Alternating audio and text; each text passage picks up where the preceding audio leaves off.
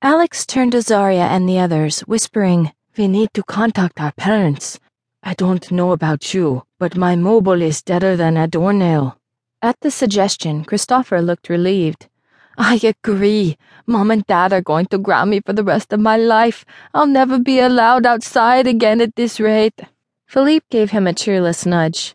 "I'll be right there with you. What do you think my mom will do to me? She chased after me to stop me from leaving with you guys."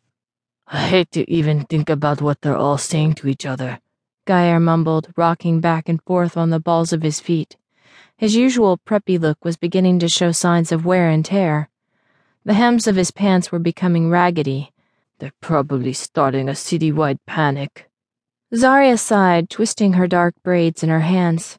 "I'm sorry I got you guys into this mess. We wouldn't be here if it wasn't for me." "Don't kid yourself, Zaza," said Philippe, wrapping an arm around her shoulders. "We'd just be in another mess if you weren't here." "And we're glad to have you around," Geyer said, giving her a gentle push. "I have an idea," Alex said with some injected cheer, looking over at Hector and the dwarves. "And better still, I think it's going to work."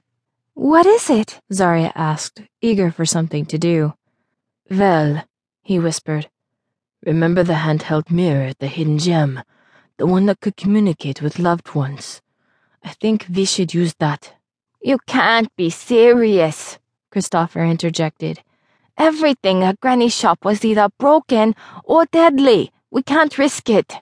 Zaria stared at them both, remembering the poisoned teapot and the charmed quill. Each item had killed. Then there were the malfunctioning keys, half a pair of the 7-league boots, and an incomplete tailor's kit. But she also remembered the mirror, which was one of the only promising items inside the hidden gem.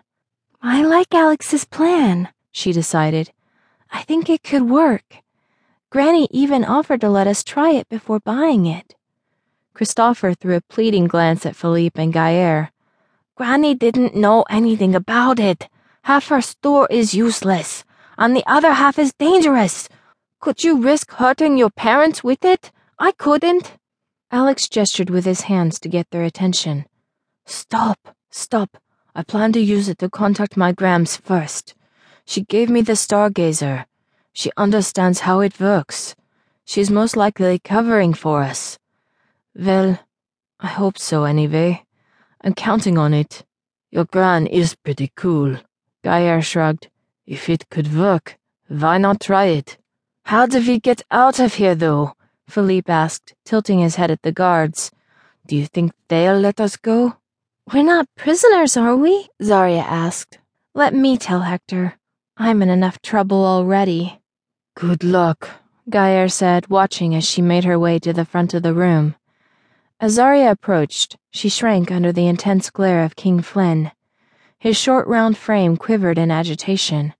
The Dwarf King was not pleased with her, or with the situation she placed him in. Hector noticed the look and turned around, giving her a hand and helping her onto the raised dais where he now stood. "Princess," he said gravely, "is there something you need?" "We've been here for a while now." She bit her lip, hesitating. Hector scratched his dark blonde beard. "Yes, we have. Are you tired? Do you and the boys need to rest? I'll come get you when King Flynn and I are done talking." "Actually, we want to contact our parents. Alex has an idea, but I think we might need dwarf currency." "Ah," Hector said. "In that case, I have a little in my bag." "Our guards will escort you," Prince Floki's cool voice interrupted. "It wouldn't do for you to get lost again. You might unleash a whole horde of dragons and make the situation worse." "Your Highness," Hector warned, "it is not her fault." "Isn't it?" Floki sneered, drumming his bejeweled fingers on the throne's armrest. "If it wasn't her, then pray tell, who went through a mirror and who loosed coal from his chains?" "Why was the mirror there?" Hector countered. "When the Underrealm was built, the Drakeland Council forbade any entrances into it, other than the Gill River." King Flynn bristled, his bushy red beard trembling with the strength of his ire.